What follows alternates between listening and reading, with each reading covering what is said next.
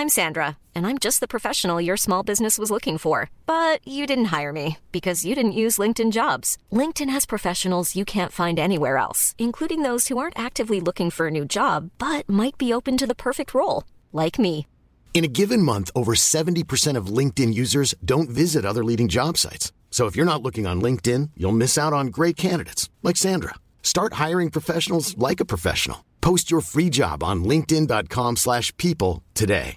Many of us have those stubborn pounds that seem impossible to lose, no matter how good we eat or how hard we work out. My solution is PlushCare. PlushCare is a leading telehealth provider with doctors who are there for you day and night to partner with you in your weight loss journey. They can prescribe FDA-approved weight loss medications like Wegovy and Zepbound for those who qualify. Plus, they accept most insurance plans. To get started, visit plushcare.com/weightloss. That's plushcare.com/weightloss. Vi är sponsrade av Länsförsäkringar. Det är vi. Jag har ju ett problem i livet, och det är ju att jag rent ekonomiskt är något av en fuck-up.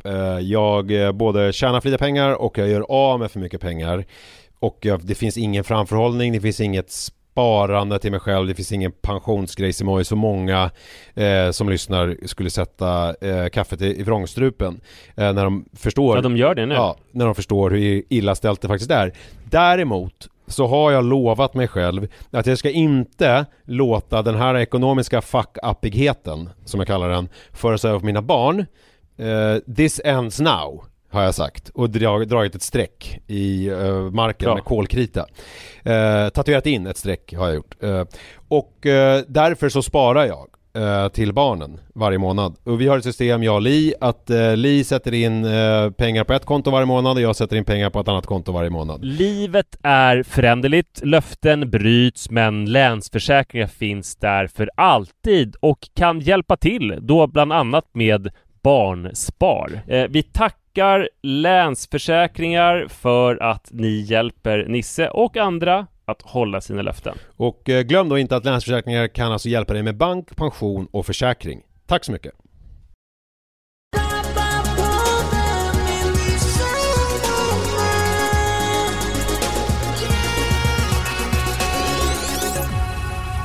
Gud vad skönt att få banda lite. Känns som en välbehövlig paus. Jag håller på med det här bokprojektet.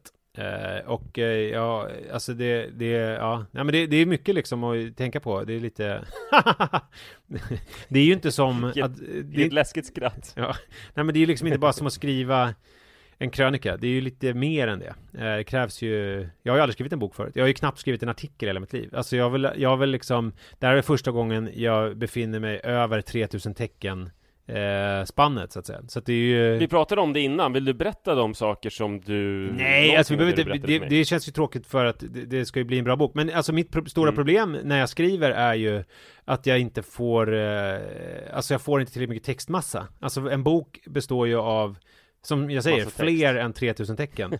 Och tecken, alltså det är mer än liksom 2 sidor i en bok. Utan det ska ju vara liksom 150. Och jag brottas lite grann med nu att jag tycker att jag har skrivit ganska mycket det som jag vill ha sagt. Och det är ju inte riktigt liksom full boksize på det ännu, så att säga. Så jag behöver på något sätt blåsa upp ballongen. Hur många procent av full boksize är det nu, skulle du säga? Det du sitter på? Jag skulle säga att det är en dryg tredjedel då, om man häftar lite. Alltså om man pratar om så här antal sidor, inte innehåll. Innehåll tycker jag att det är närmare 85%. Men det är som att det är koncentrerat. Det är som en buljong, förstår du? Alltså jag har ju ett tips till folk som vill skriva, att man bara ska börja skriva vad som helst. Typ blåbär. Du kanske kan göra det då, om du tycker att boken... Eller all work and no play makes vad är han heter? Here's Johnny. Makes Johnny a dull boy. Och sen nej, Johnny heter han inte. Han heter Jack. Ja, skitsamma. Jag tog faktiskt fram papologi nu, dokumentet, alltså i Word. Ja. För att bara kolla hur många tecken den är. Ja. Och då är det är väl en inte tjock bok och inte supertunn bok. Den är ju tjock, men det är ju för att den är ganska liten. Ja, precis, det är fusk. Det är ju ett lifehack som jag tänkte lära ut här. Den är 257 000 tecken med mellanslag. Men vi gjorde den med ganska tjock kartongpärm. I ett ganska litet format som jag inte minns vad det heter, som är väldigt ovanligt.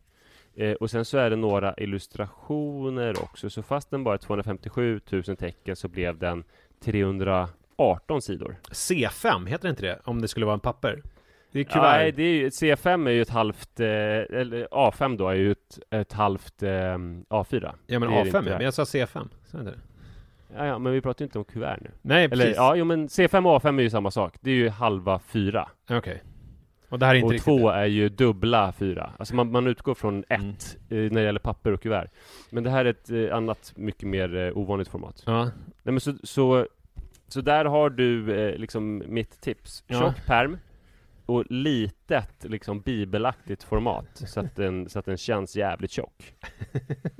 Kanske någon illustration. Då räcker det med 257 000 tecken och det känns ändå som en tjock jävel. Alternativet är ju, eftersom det är en bok som riktas till män, så kan det ju vara att man gör mer som en barnbok. Alltså att det liksom är en jättestor med många bilder och det liksom är lätt att det liksom är så här Max sover, Max krita typ. Ja, det är skitbra, men ett annat knep som folk gör... För då har jag helt plötsligt alldeles för mycket text. Då måste jag ju liksom säga, gud, det här måste vi ju göra. Ja, verkligen, kondensera, rensa ut. Men en sak som folk brukar göra ibland i sån här, du vet, presentböcker och tankeböcker och sådär, det är ju att sätta in sidor där man kan anteckna själv. Ja, just det. Är inte det smart? Bara sätta in... Efter varje kapitel så har du liksom 10 stycken tomma sidor där man kan anteckna om sin egen personliga utveckling och sådär. Alltså det kan vara som då är den ju färdig nu. Ja, men då kan det kan vara mer som en, alltså att man inte säljer in den som en bok, utan man säljer in den som en liksom anteckningsbok med, alltså plusmeny, alltså anteckningsbok med tips. Ja, precis. Att det är mer som en sån grej. Ja, och sen så kan man, det är ju alltid svårt om man ska köpa en anteckningsbok och bestämma om man ska ha linjerat eller rutat eller helt blankt. Då kan man ju ha alltihop. Så då, alltså man får ju rätt mycket då. Man får dels då en rutad, en linjerad och en blank anteckningsbok. Plus att man får lite bra tips och tricks och sånt där. Om man har tjocka pärmar också så skulle man ju kunna ha sån här som ett lönnfack där man kan ha pennor och sudd och sånt. Då blir det ju också visst, verkligen. Ja. Eller bara någon, alltså det skulle ju kunna vara som ett jättestort mobilfodral.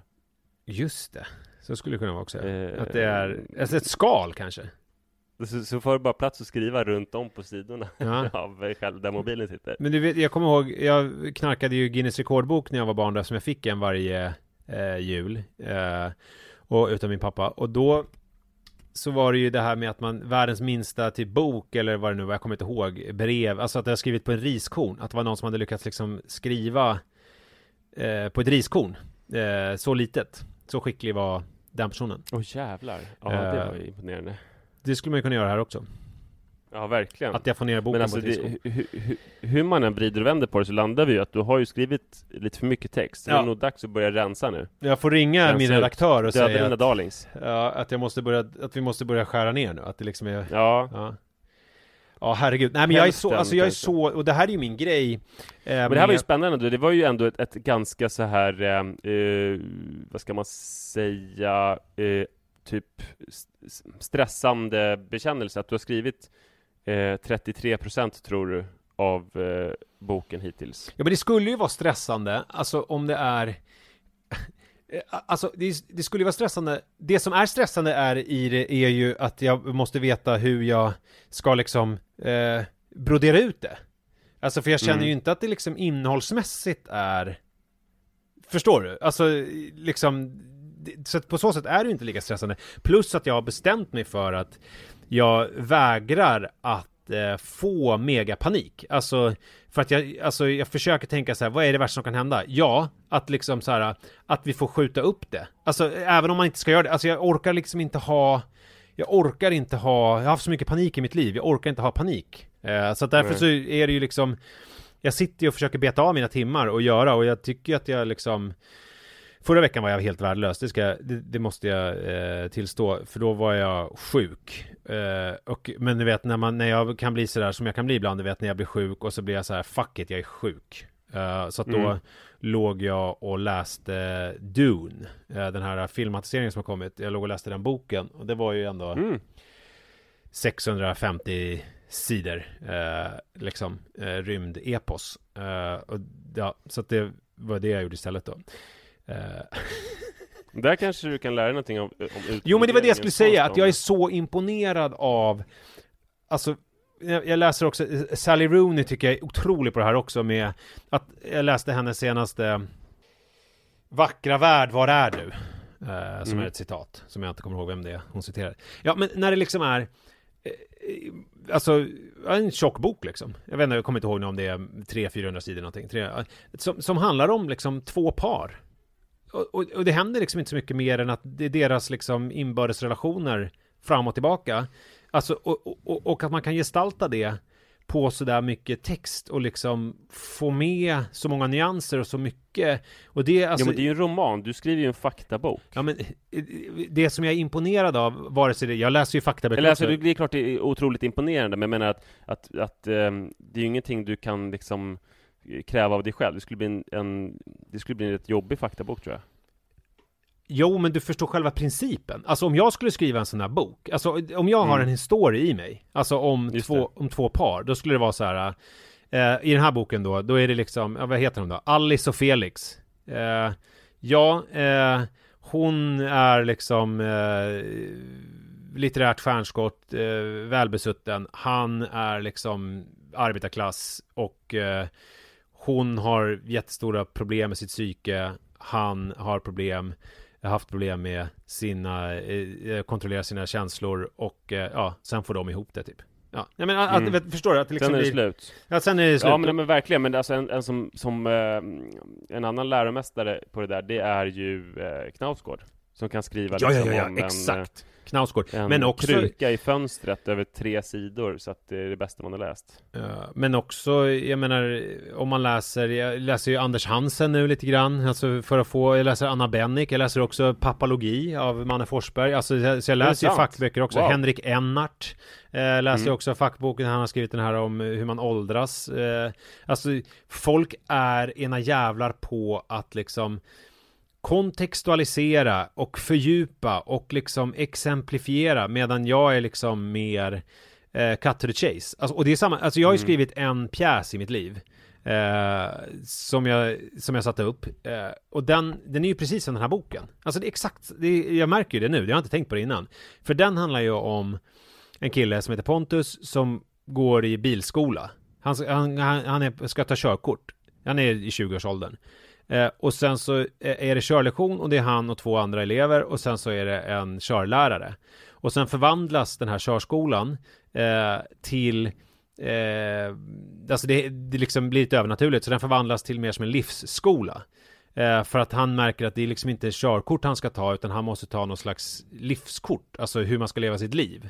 Och då är det liksom att han får lära sig då att livet består av 3 olika delar. Alltså att det är själen och det är liksom skiteri-delen och det är alltså det är 3 olika bitar som han måste och han har problemet för Pontus är då att han inte kan få ihop de här 3 delarna av sin personlighet.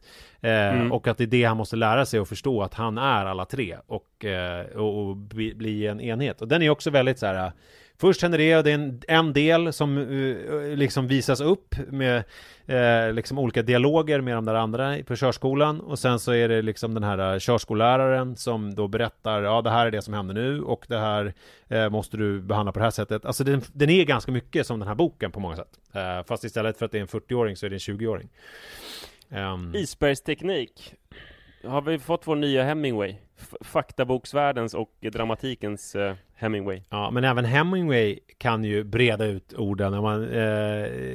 Det finns ju den här myten om den här babydojer till salu aldrig använda, som ju nu inte är han som har skrivit. Alltså apropå det här med att koncentrera. Det finns ju exempel. Det finns ju August Strindbergs den här Ett ark papper, är ju också så här ett helt liv på liksom ett papper. Men samtidigt Hemingway med så här klockan klämtar för dig och solen har sin gång, och alltså det är ju otroligt. Det är ju ganska episka böcker ändå med liksom som jag inte minns som speciellt liksom koncentrerande, mer än att kanske meningarna är ganska korta. Men vad kommer hända närmast nu då för dig med det här bokskrivandet och nästa lämning och så här? Hur ser tidsplanen ut? Alltså jag har ju, som nästa vecka då ska det vara liksom något färdigt liksom något färdigt då, jag vet inte vad man ska kalla det för egentligen. Något, alltså, det är ju inte en färdig bok för att den är ju för kort. Men det ska ändå vara liksom rätt antal kapitel. Och sen vidtar väl någon typ av, förhoppningsvis då, råmanus kan man väl kalla det. Ja, men någon slags råmanus, ja. Och sen vidtar väl det här att jag måste då brodera ut och hitta fördjupning och sådär. Det där som jag är dålig på. Fan vad spännande. Men jag kan säga så här, det kommer inte bli en liksom en flödande text som sömlöst övergår i andra, utan den kommer vara, för att jag kan inte jobba emot det kommer vara tydliga kapitel, det kommer vara listor, det kommer vara liksom, så kommer det bli. Det är ingenting jag kan jobba emot, så att säga. Utan snarare... Nej, men det är väl det vi gillar med dig, med ditt skrivande. Ja, jag hoppas det. Så att det håller jag på med just nu. Så därför så är det inte så mycket annat då som händer. Nej, men det är roligt för att jag har ju sagt till dig, du vet, så här, jag har svårt, och det känns ju nästan lite pinsamt då när man pratar med dig, alltså just där att jag vill helst inte åka in till stan, jag vill sitta och skriva. Nej. När det då blir att man sitter, för jag har den här Pomodori-metoden, att jag sitter 25 minuter och sen tar jag 5 minuters paus. Och då kan det ju bli att jag sitter 25 minuter och stirrar in i skärmen och skriver typ 2 meningar.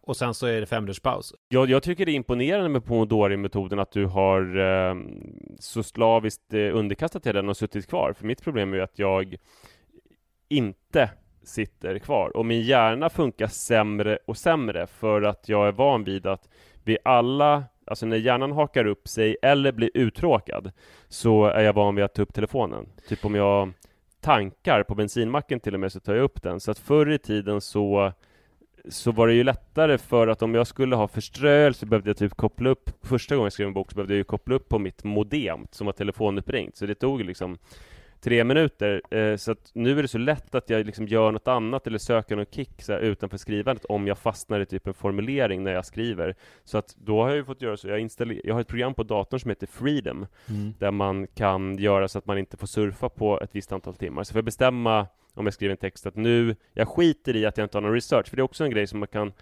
sväva iväg med, att jag måste kolla upp det här och sen så råkar det upp andra saker. Så att jag får ju verkligen, jag är inte alls så där duktig som du. Men skillnaden är ju att du har, alltså jag tror att på ett sätt är vi lite lika, fast jag är ju mer disciplinerad när jag väl gör det. Förstår du? Alltså om jag sätter mig, jag menar då har ju jag så här, jag får inte kolla på mobilen, alltså jag får inte kolla sociala medier innan 2:30. Är ju en sån här, nej. Alltså jag får göra det när jag vaknar på morgonen och när jag går på toaletten. Alltså när jag sitter och går på toa efter typ liksom innan jag lämnar barn och så där, då får jag kolla toaletten, men sen är det, eller kolla sociala medier, men sen får jag inte göra det, och det gäller även på lunchen.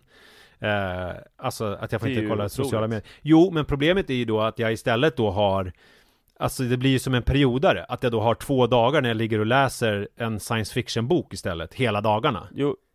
Alltså, men hur ofta gör du det då? Alltså hur ofta jobbar du inte när du ska jobba?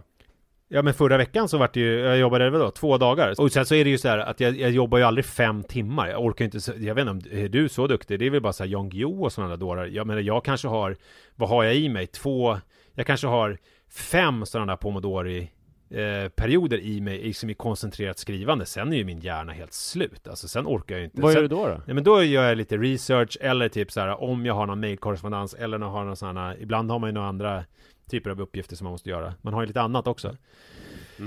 Så att jag tycker oftast att det är svårt att jobba efter klockan 1 typ. Alltså skriva om jag har skrivit hela dagen. Men jag gillar ju grejer. Alltså jag tycker det är skitkul att skriva. Alltså även om det är nu ångest. Så att jag gillar ju själva grejen. Och det här kommer jag ju fortsätta göra. Så är det ju. Nej, alltså det låter ju som du är fruktansvärt mycket mer disciplinerad än jag i alla fall.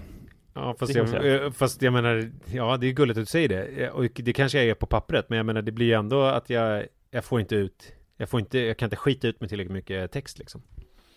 Det här är bara ett trick för att få folk att vara extra nyfikna på boken sen när den kommer. Att alla måste liksom klämma och känna på den och se om det finns några anteckningssidor inuti eller något mobilfodral. Men det som man börjar klura på är ju huruvida liksom, alltså det finns material nog för en hel bok. Alltså om det liksom är, alltså att min disposition i huvudet, alltså min tanke på själva boken, om det liksom är så att det är, att jag liksom missar olika infallsvinklar och missar olika grejer kring det här med hur man ska hantera livet efter 40 för att jag stirrar mig blind på det. Och där skulle man ju kanske vilja ha, och det ser jag fram emot med redaktörer, att få ordentligt någon annans blick på det och säga så här, men det här då, och det här och det här, alltså saker som jag inte har tänkt på liksom, som jag då kan skriva upp på en lista, att så här, det här måste jag ta reda på, och sen så gör jag det, och då helt plötsligt så kommer jag få mer text liksom. För att istället för att tänka att jag måste utöka all den text som jag har, utan att det saknas grejer. Att det är min förhoppning. Att det kommer, och det kanske om du läser den, att du också kommer på så här, att du kanske säger så här, men fan, nu har du glömt prostatan. Det tar jag som exempel för att det har jag kommit på att jag har glömt. Att jag inte skrivit så mycket om just prostatan. Och det var det här november-mustaschgrejen. Det känns som en grej man måste ta upp. Ja, det blir skitkul att läsa. Jag ser fram emot det. Tack.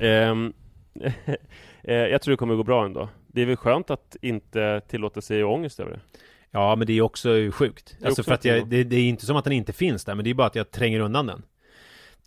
Tar 4 Escitalopram på morgonen istället för 1. Nej, det gör jag inte. Nej, jag det bara. Det gör jag inte. Nej, det tror jag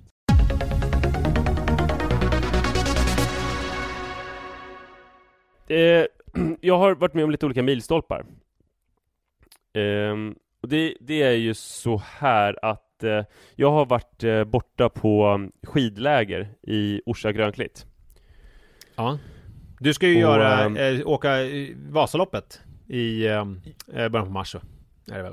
Exakt, jag ska åka med min klassiker. Så det här blir med Ann Söderlund och Mattias Hergin. Så har vi Annie Thorén och Johan Olsson som coacher. Och det här Vasaloppet, vilka jävla coacher de är, jag vill hylla dem. Ja, alltså, jag menar, Johan Olsson, alltså jag bara tittar ju på ditt Instagram och tittar på alltså hans engagemang, och jag menar samtidigt nu som han gör det här nya vinterstudion och alltså jag kan berätta lite jag måste om säga Johan Olsson. Även om jag då inte vill bli skidproffs, så skulle jag gärna vilja ha Johan Olsson vid min sida att hjälpa mig i livet med alla möjliga olika saker. Han kanske skulle hjälpa mig att skriva boken. Ja, men det tror jag verkligen att han skulle kunna. Jag älskar han är Johan väldigt Olsson. bra på han har gjort mer mental träning än kanske någon annan idrottare tillsammans med Stig Wiklund. Så att han är ju väldigt bra också på hur man kan tänka kring olika saker för att locka fram det bästa i sig själv. Men om jag ska ta någon som coach, Annie Thorén är också otrolig, men nu har det ju varit just under det här lägret Johan Olsson som har varit huvudperson eftersom han är skidåkaren. Då har han har varit då i Hudiksvall hos en som heter Lasse som kallas för Fischerblixten och fixat skidor till oss alla. Och sen så bär han omkring på våra skidor, Johan, och ger oss massa tips och tricks hela tiden. Och sen så har han en stor termos med varm Mårten sportdryck. Alltså det måste ju väga 20 Hur är den varm? Kilo. Alltså han värmer vatten. Jo, nej, men jag menar hur smakar den varm? För att jag menar värme tar ju fram smak på ett helt annat sätt. Det är ju den bästa smakförstärkaren. Men den är ju väldigt bra att värma eftersom den bara smakar liksom som sockervatten. Så det smakar bara varmt och sött och gott. Okay. Men den väger säkert 15 kilo. Och han bär den liksom till skidstadion för att vi ska kunna dricka varm sporttryck mellan varven. Och så åker han då med oss hela dagarna och ger oss alla tips. Och sen även då, och det är ju en inspelning. Och han är väl skadad, eller hur? Alltså, eller är han bättre nu? Ja, han kan åka skidor. Han kan inte springa så bra just nu för att han har hälproblem. Det är springa. Nej, men han kan åka. Men det är ju ett inspelning då. Och när Ann har åkt färdigt för dagen och när produktionen är färdig för länge sedan och teamet har packat ihop, då, och mörkret har kommit så det inte går att filma, då hänger Johan ändå kvar. Alltså han är ju last man standing. Så länge det finns någon av hans adepter ute i spåret så åker han med och ger tips och feedback. Och du åker ganska mycket, för jag tänker mig om man åker upp så där en helg, då vill man ha så många mil som möjligt. Ja, verkligen. Jag lyssnade på, han hade ju någon live där, det tycker jag var spännande att höra. Ja, det var ju Johan Olsson som kom ju med skitbra tips där, just det här med hur man skulle tänka inför Vasaloppet, att man skulle jobba mycket med de här stakmaskinerna och styrketräning och sånt där, och sen försöka komma upp 2-3 helger, och då när man är uppe i snön och då åka så jävla mycket som möjligt lugnt för att få liksom vara ute länge och jobba med energi och allt sånt där. Ja, jag har planerat några sådana helger där jag ska åka. Så jag kommer få in ganska mycket mängd på det sättet. Jag har kommit på att om man åker 2 timmar på förmiddagen, 2 timmar på eftermiddagen, så får man ihop över 5 mil per dag. Det här kanske är ointressant för Pappapodden, men jag ja, det är min nog podd, verkligen. men det är men min det podd, så jag tänker ändå ställa en fråga. Alltså, okay. När man ska åka Vasaloppet och sådär, alltså, jobbar man någonting liksom i spåret med intervallträning och sådär, eller tröskel och sådär, eller är det bara att nöta på mil och sen så får man liksom jobba med stakmaskinen att liksom ta i? Alltså, förstår jag vad jag menar? Det beror på hur avancerad man är. Ja, alltså, men hur avancerad är du? Om man är... Nej, men jag är väl inte... Alltså jag är inte så avancerad, plus att jag har ju min löpträning. Så att jag kan ju träna intervaller där. Men jag vill... men alltså om man är liksom så avancerad så att man är typ topp 100, då gör man ju under den här perioden all sin träning på skidorna. Ja, såklart. Nästan. Och då... Men jag kommer nog absolut... Alltså man kanske inte kommer göra renodlad intervallträning. Det här får Johan berätta sen, för det har vi inte kommit in på riktigt. Men man kanske gör impulser. Alltså att man lägger in typ 10 sekunder eller sådär, skulle jag kunna tänka mig. Och sen så kanske en dag i veckan så kör jag väl intervaller på antingen snö eller på skijäg. Typ. Han pratade också mycket om att man skulle leka på skidorna. Har du gjort det?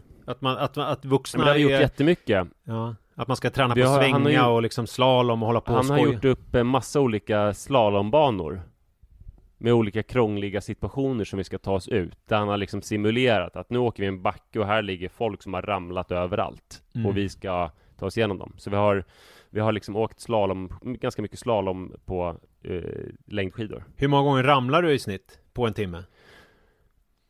När jag gör just det? Eller bara i största allmänhet? Nej, men det är bara då jag har ramlat, när man liksom typ anstränger sig för att pressa i slalomsvängar. Jag har inte ramlat sådär när jag har åkt vanligt.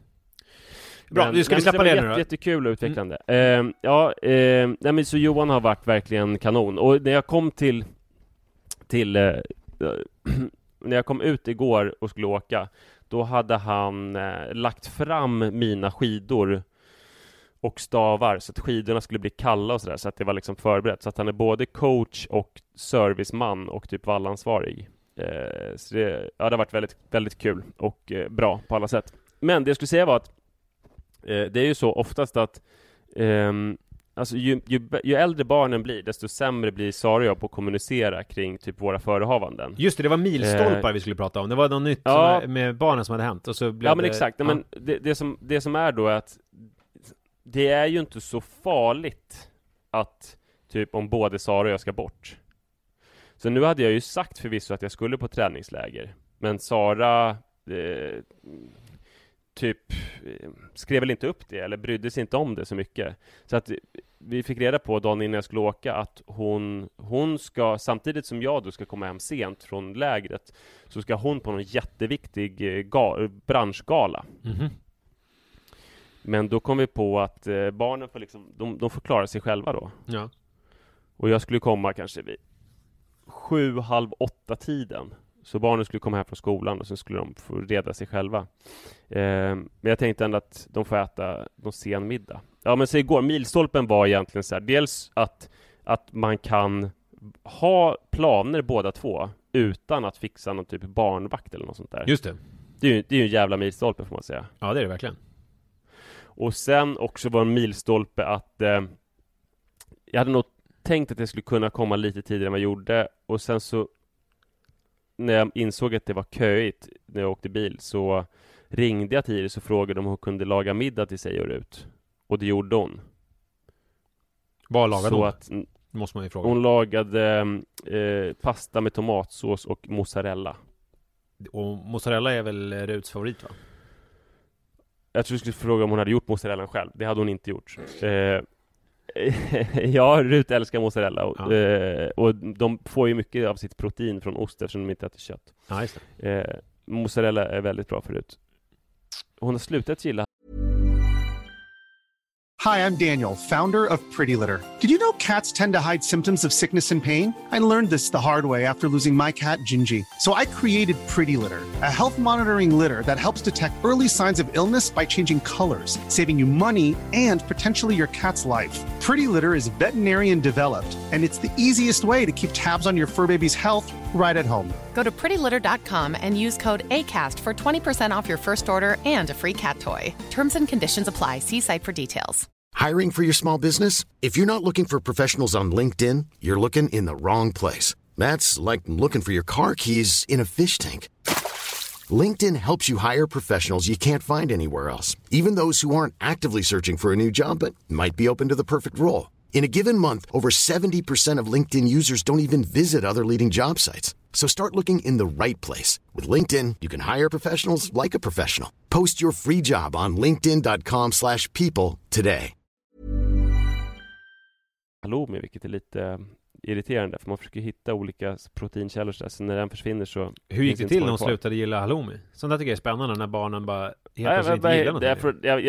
Jag har faktiskt inte rotat i det från en dag till en annan, så bara, jag gillar inte halloumi. Det har jag gillat jättemycket. Ja, det var väldigt tråkigt. Alltså för Ruta är mycket sådär att hon slutar gilla grejer. Och det är jättefarligt om man gör en maträtt och hon bara, det här gillar jag verkligen. Då måste man vara superförsiktig. För att då blir jag så här, fan vad bra, nu finns det 5 rätter som hon gillar. Så då lagar jag det snart igen. Men då tröttnar hon som fan på det. Ja, men så att jag får inte göra det för ofta. Jag har lyckats med rödcurry nu, vad kul. För att det har inte jag gjort på ett halvår. Rödcurrygryta med ris. Och då, häromdagen så bad hon om det. Kan inte du göra rödcurrygryta? Det blir helt överlycklig. Och då är ju risken nu att jag gör det snart igen. Men då förstår jag att hon måste be om det. Om hon ska gilla det så mycket, då måste hon komma på att hon längtar efter det om ett halvår. Då kan det funka. Just det. Ingenting som hon äter ofta kan hon känna entusiasm inför, utom sushi. Apropå något helt annat, alltså, som har med det här att göra, som när vi pratar om dina olika intressen, hur de kan liksom variera över tid och sådär. Ja. Det är en sak som jag liksom har glömt lite grann att följa upp, det är med ditt bakande. För det var ju sjukt närvarande i sociala medier ett tag, och liksom i alla fall i våran relation, men sen är det som att jag inte har hört så mycket om det, och då undrar jag, är det för att du keep it on the down low, eller är det liksom, vad har hänt med bakandet? Nej, men jag har inte bakat tyvärr. Jag saknar det som fan. Och det var ju en väldigt fin period i livet när jag fick snits på det. Så att jag hade bröd som jag och Sara verkligen liksom älskade. Bästa perioden var första då pandemivåren 2020. När jag hade varit skadad ganska länge. När jag började kunna springa lite mer. Ja, i och för sig, det var ju också fina minnen från att jag stod på crosstrainer i typ 3,5 timme och kom hem. Och så hade jag nybakat sjukt gott bröd. Och sen hade jag alltid hummus som jag gjorde själv. Och sen åt jag mitt så här kvällsmål när jag var så jävla hungrig av all crosstrainer och löpning och sånt där. Det var att jag åt mitt bröd och jag åt min hummus och Cerignola-oliver.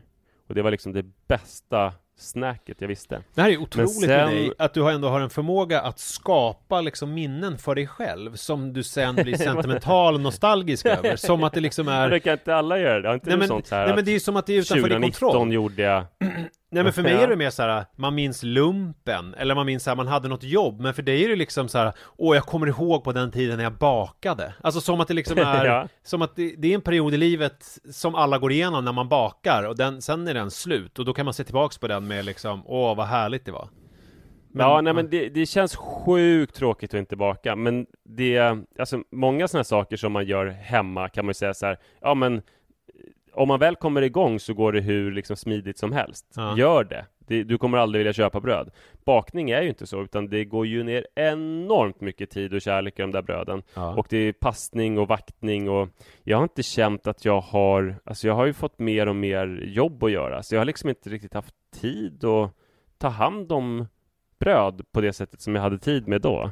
Nej. Men Men har du någon punkt när du slängde en surdegskultur, alltså som så här, som du var tvungen att rensa ut, som liksom mer stod som ett dåligt samvete i kylen, eller du glömde att mata den, eller förstår du vad jag menar? Det måste ju finnas något sånt.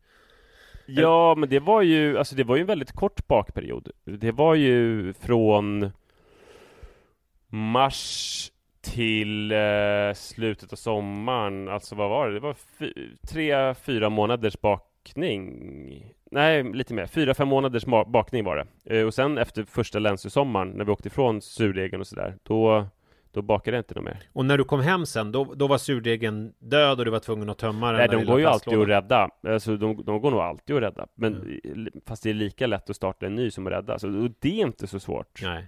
det är inte så svårt att starta en Men det var ändå någonting surdegsgrund. i, tänker jag, alltså du tog ut någon liten grej ur kylen och skrapade ner i papperskorgen. Ja, det gjorde jag ju. Ja. Som luktade gammal strumpa. Ja. Men nej, nu blir Men jag tänkte du då, när du pratar om det. Tänkte du då att så här, det här gör jag nu, det här är inte något avslut, utan det här är bara början på någonting nytt. Jag kommer slänga ihop en ny surdegskultur här i eftermiddag. Eller var det då att du kände att när du tömde den där, var det som när du sålde cigarrerna? Alltså förstår du att det liksom är så här, nu är den här tiden över, snart kommer jag liksom nej, jag tänkte nog att jag kommer göra en ny surdegsgrund snart. För att precis på slutet av min bakning så började jag komma på lite nya grejer. Typ att jag kunde ha jag kunde kalljäsa brödet väldigt länge, vilket gjorde att jag kunde göra frallor liksom alla minut mer eller mindre. Ja, just det, det kommer jag ihåg. Jag hade i jäsformarna, alltså jag började göra frallor som jag kunde göra, som inte tog liksom 45 minuter i ugnen, utan som jag tog ut på morgonen och gjorde inför frukosten. Så där levlade jag lite. Så, ja, men när du pratar om så måste jag nästan börja baka. En annan sån sak som jag börjat med under poddens närtid, men typ slutat med, det är ju pianospelandet. Ja, just det. Jag minns för 4 år sedan så skulle jag gå på en julfest. Och jag satte igång och spela. Barnen var hos barnvakt, tror jag, för att jag skulle på festen. Och jag började spela efter lämning, alltså vid typ 9 på morgonen. Och sen så satt jag och spelade så länge så att jag missade festen, som var på kvällen. För att jag höll på att lära mig ett nytt stycke och tiden bara flög iväg. Och det är ju nostalgiskt och liksom sentimentalt att tänka på, men också lite att jag hade ångest över att jag har liksom inte jobbat. Jag har inte klätt på mig kläder, jag har bara spelat piano. Vad håller jag på med? Alltså det var ju lite panik. Ja, samtidigt. men det där kan ju jag relatera till. Alltså det var ju som förra veckan då, när man liksom läste Dune och så bara, jag måste veta vad som händer med Paul här. Med han och feremenerna. Kommer det liksom, vad kommer hända? Alltså så. Och så fortsatte man bara. Och sen så helt plötsligt så var det dags att gå och hämta. Ja, det är obehagligt. Ja. Och det är ju också någonting, jag vill ju göra alla de här sakerna. Alltså jag tycker att det är helt underbart att spela piano. Och jag tycker det är helt underbart att baka. Men det som är bra med att bekanta sig med olika saker, det är ju att steget känns ju väldigt kort. Jag tror jag har kvar jag kanske skulle känna mig inte lika fingerfärdig precis i början vad gäller varken brödet eller då pianot, men uppstartsträckan skulle nog bli kort. Och pianot står ju här, så jag plinkar lite på det ibland. Men ja, jag längtar efter att gå in i det. Ja, men jag håller med dig om det där, att det är härligt att ha gjort någonting och sen så känna att man har en färdighet. Alltså så här, att man kan, du kan ju hyfsat enkelt slänga ihop ett bröd om det kniper liksom. Ja, men det där är ju min bästa grej. Den kommer ju från någon slags, min första åldersnoja. Jag hade ju vad ska man kalla det? 25-årskris kanske man kan kalla det. När jag var strax före 25 år så hade jag någon slags depression mitt liv var liksom att jag gick upp på morgonen, funderade på vad jag skulle göra och sen så klockan 15.00 så satt jag mig och drack öl på en sunkkrog. Just det. Och depressionen berodde, alltså det var nog så att jag kände att jag var en vuxen person. Jag var fullärd och jag var ganska besviken på vad jag hade fått för färdigheter och kunskaper. För jag kände att jag fick en ganska bra giv från början. Att jag borde ha förutsättningarna att liksom lära mig ryska eller spela ukulele eller sådär. Men det hade inte blivit så. Nej, jag fattar. Men då började jag med kickboxning. Och så märkte jag att jag kunde lära mig grejer med kickboxningen. Och sen började jag med boxning och lärde mig ganska mycket där också. Och sen och det bröt den depressionen. Dels att jag kände liksom endorfiner och träningsglädje. Men också framför allt att jag upptäckte att jag är inte färdig. Utan jag kommer kunna fortsätta lära mig saker. Och sen så har ju det varit min största kick sen jag var 25. Att lära mig nya grejer. Som nu så här, cyklingen i somras var ju världens största kick. Att lära mig att cykla med folk och alla de signaler och gester och hela det kodspråket som ingick i den kulturen och sådär. Så det är därför jag överger saker också, för att det är så lockande att pröva något nytt ju. Och lära sig något nytt. Ja. Där är du ett föredöme. Ja, det är inte säkert. Man skulle ju kunna också ibland tänka att man skulle kunna fortsätta med någonting och bli riktigt jävla bra på det. Jo, men jag tänker att alltså man måste ju också göra dygd av medlen, så att säga. Alltså det är ju, du kan ju inte tvinga dig själv att vara någon annan, utan du är ju den du är, och då ska du ju förfina det så gott du kan. Det vill säga lära dig så mycket som möjligt. Alltså på din tid på jorden. Det är väl det där som är det viktiga, tänker jag, med att bli människa, att dels lära känna sig själv, och sen så ska man ju såklart också inte så här stagnera och stelna i det, utan man ska ju, jag menar i ditt fall så är det väl kanske så här, du kanske inte ska vara rädd för att stanna kvar i någonting, men sen så är det ju så här, jag menar du har ju liksom en hustru som du har en fungerande relation med, och du har ju barn, alltså det är inte som att du liksom flyr från allting, så att säga. Det hade ju varit problematiskt om det var så att du hoppade från förhållande till förhållande, hade flera barn på stan, alltså att det liksom var genomgående hela ditt liv. Men det här är ju ändå det här är ju andra saker, så att säga. Fan, vilken chock det skulle vara för lyssnarna om jag hade en annan familj. Alltså att du levde också, någon slags samtidigt. Per Albin Hansson dubbelliv. Ja. Och sen så kanske att jag hade också då en annan pappapodd. Just det. Det är kanske du som har den norska. I den relationen så kallar jag mig för Rasmus. Och så har jag en pappapodd med Manuel Karlsten. Ja. Som är nedlagd. Det skulle vara tankens vindlar, eller hur? Men det jag skulle prata om var ju då, alltså det var ju en milstolpe då när jag kom hem och Iris och Rut hade ätit. Och Rut var uppe på sitt rum och läste, och jag hade inte träffat henne på några dagar, så jag gick upp och gosade lite med henne, och hon bara väldigt vänligt bara, pappa, ursäkta, kan du gå? Jag bara, ja det kan jag göra. Hon hade inte saknat mig så mycket, med andra ord. Och Iris hade torkat apelsiner som någon slags juldekoration, så det luktade juligt hemma. Alltså det här när man gör med nejlikor och sånt. Nej, men det är ju inte torkade apelsiner. Det här är något annat. Nej, alltså torkade apelsinskivor. Aha. I liksom ugnen typ, eller? Ja, med någon slags juliga kryddor på också, så att de spred väldoft. Och så har hon torkat dem i ugnen, och sen så gjorde hon sen ett stilleben, eller 2 stilleben. Dels så gjorde hon ett fat med såna här torkade apelsinskivor och sina doftljus och några stenar som ett liksom arrangemang. Och sen så gjorde hon också i sin fönsterkarm som en fläta av torkade apelsinskivor, förstår du? Ja, jag förstår precis. Och det måste ha doftat. Alltså, var det lite så här nejlikor och kryddpeppar? Alltså vad var det för typ av liksom doft? Ja, sådana dofter. Kanel. Så det doftade väldigt gott. Ja, men sen så fick jag reda på också att Rut nu har, medan jag var borta, hon börjat gå själv till skolan. Tidigare så har ju hon gått själv från skolan, men till skolan har jag skjutsat. Och det låter som att du var borta länge, men du var borta 2-3 dagar eller någonting. Ja, 2 nätter. Ja. Så hon har börjat med det då, och det betyder 2 månader. Alltså du lämnade henne typ i måndags, åkte iväg, och sen så var det tisdag, onsdag morgon var det borta, och på den tiden så har hon då börjat gå själv. Exakt. Ja, och hon går då till skolan 7:30, och sen så på vägen så hämtar hon upp sin kompis Rut. Jag minns ju när Jojo började gå. Alltså då var jag i Danmark, kommer jag ihåg, och så skickade Li en film liksom, och jag kände så här, fan jag missade det här. Jag var inte hemma när han liksom lärde sig och tog sina första steg. Var det liknande här nu? Att Sara skickade... Ja, men det känns som att jag missat hur mycket som helst. För, så hon går själv. Ja, men det är ju en väldig skillnad, för att men plötsligt så är det ju då inget barn som hämtas eller lämnas någonstans. Nej.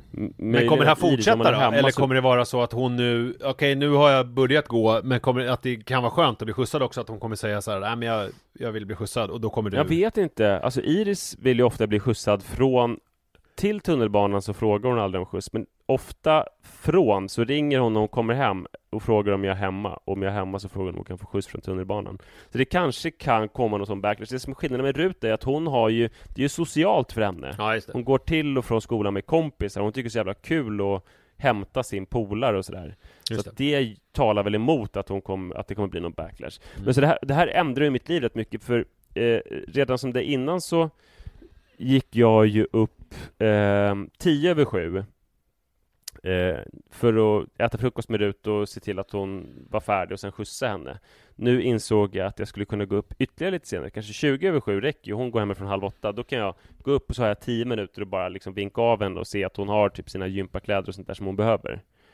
Det du ska göra är att gå upp 6:30 och gå ut och springa. Nej, det där jag slutar med alltså jag springer aldrig på morgonen när det är mörkt ut i alla fall. Aldrig. Men kan du bli sentimental och nostalgisk över den tiden när du gick upp tidigt och sprang i mörkret? Ja. Alltså det känns ju som ett annat liv. För 3 år sedan minns jag att jag skulle vabba någon dag i december och att jag ville få in ett långpass på typ 25 kilometer. Alltså det var jätteviktigt att jag skulle få det.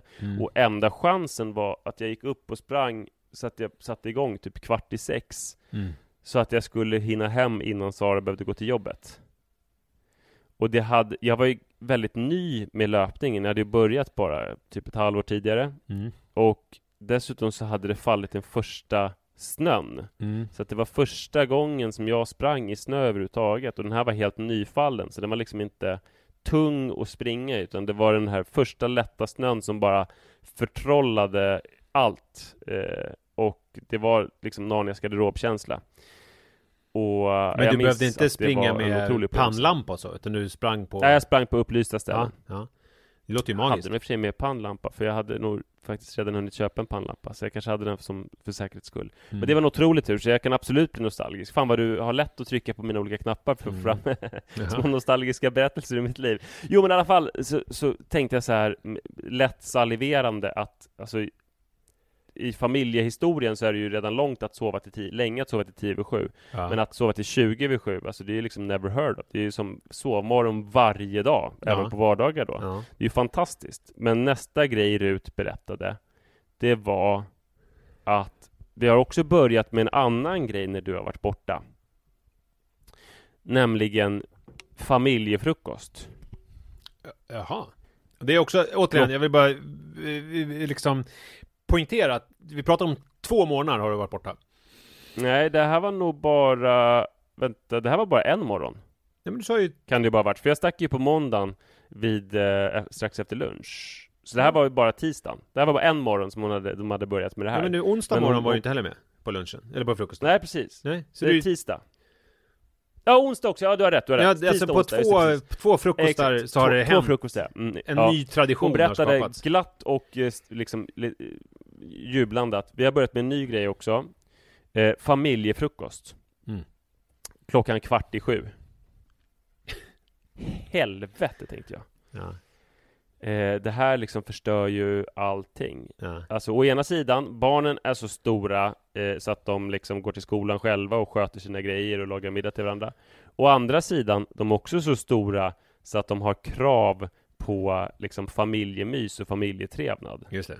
Och det är ju inte obligatorisk närvaro. Jag skulle ju kunna ligga kvar och sova då såklart.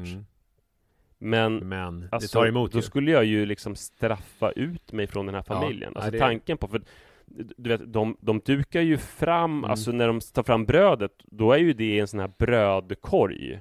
Och de har tabletter på bordet och duk och en sån här fotogenlykta. Just det. Och massa tända ljus och sånt där. Och så har de det liksom mysigt och kul och trevligt. Och det värsta är ju att de inte skulle sakna mig så mycket. Alltså det är ingen slump att de började med det här när jag var borta. Nej. Jag skulle hur lätt som helst kunna sova till 20:07 men det är väl ner. Det är väl din grej i livet ju, att du ganska lätt skulle kunna liksom smyga ut på morgonen och gå ut och springa och sen så fortsätta springa och sen så skulle ingen, lite Forrest Gump, så var ingen som skulle typ undra var du tog vägen. Nej, precis. Jag skulle göra det, vill jag bara säga.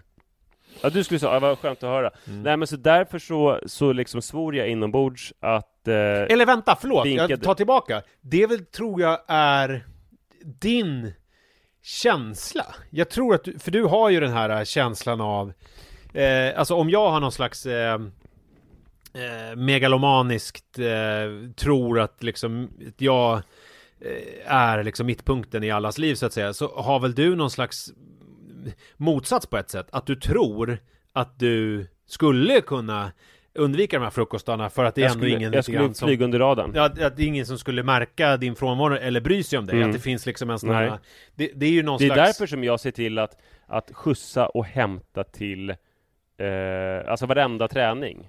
Jag vill göra det för att jag vill vara omistlig. Är det här som är då att jag har bra självförtroende men dålig självkänsla? Du har dåligt... Va? Nej. Allt. Ja. Jag vet inte. Nej men alltså jag mår ju inte dåligt över det. Jag bara liksom... Nej, det är väl kanske ännu värre då. Att du bara säger, jag kanske borde vara med här, annars så glömmer de mig. Men ja, jag vet inte. Ja men i alla fall så fick jag fick helt enkelt snällt ställa klockan på 6:30. För det är också så, man kan ju inte ställa klockan på kvart 6:45 då och släntra ner till dukat bord. Utan då måste man ju såklart gå upp 6:30 så man kan vara med i att plocka fram de här sakerna. Och det enda jag hoppas på nu, det är ju tonårströttheten. Tidigare så har jag ju sett det som ett slags skräckscenario, för det var så skönt. Alltså jag minns ju, mina barn var ju jävligt trötta förr i tiden. Ja, just det, de så sov särskilt länge. Den här årstiden. Ja, alltså man fick alltid väcka dem på morgnarna. Och jag kommer ihåg också, de vände ju på dygnet, det får du inte glömma bort. Snart är det ju jullov, och det kommer jag ihåg förra när det var liksom där runt nyårsafton och sådana. Och det händer ju ofta ju, att ni vänder på dygnet. Jo, men men de vänder ju om det direkt igen. För att de går ju upp 6 på morgonen båda barnen. Så ställer de klockan. Och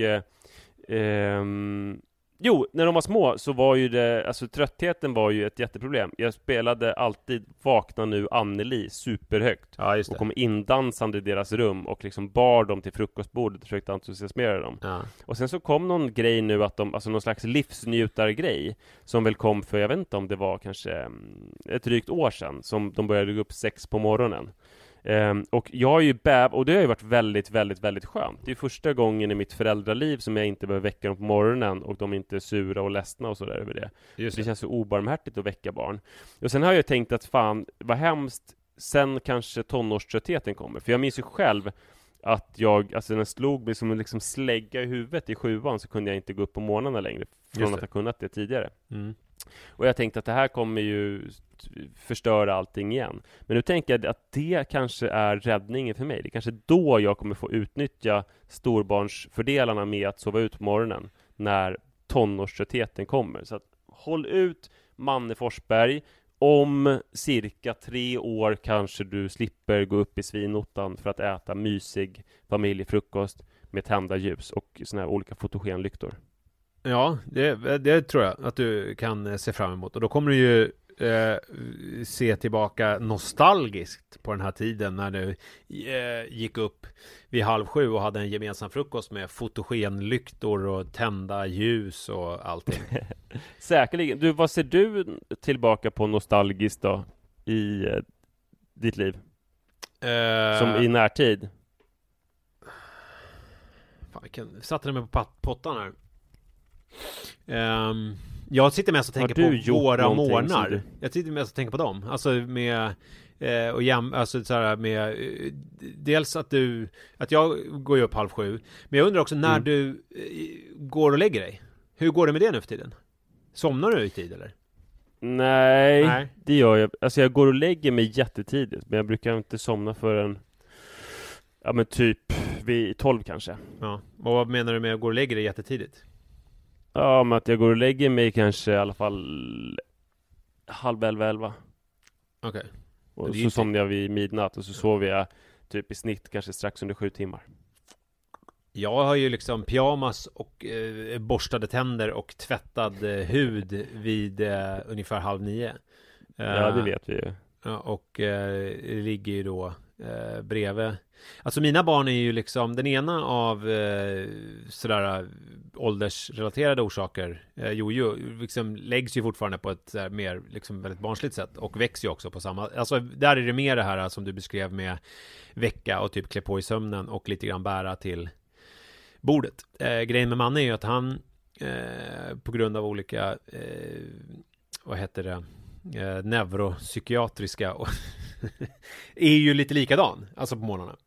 Han är ju man måste ju liksom hjälpa honom på ett sätt och komma iväg och få i sig frukost. Det händer ju att jag matar honom faktiskt till och med för att han måste äta på morgonen.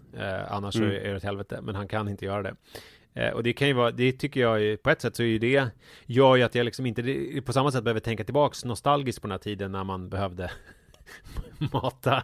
Jag tänker på när du skrapade banan åt Iris. Det kan man ju liksom nostalgiskt se tillbaka på. Jag får ju det. Du har alla barnens åldrar i dig hela tiden. Senaste morse så satt jag med en fralla och liksom så här, öppna munnen nu, här, typ en för morfar. Och samtidigt som man då har packat. Det är ju oftast någon som har koncentrerat sig på Mannes matinmundigande och någon som får, han har ju alltid så jävla många träningar och liksom grejer, och det måste man ju också se till att det packas liksom. Ja.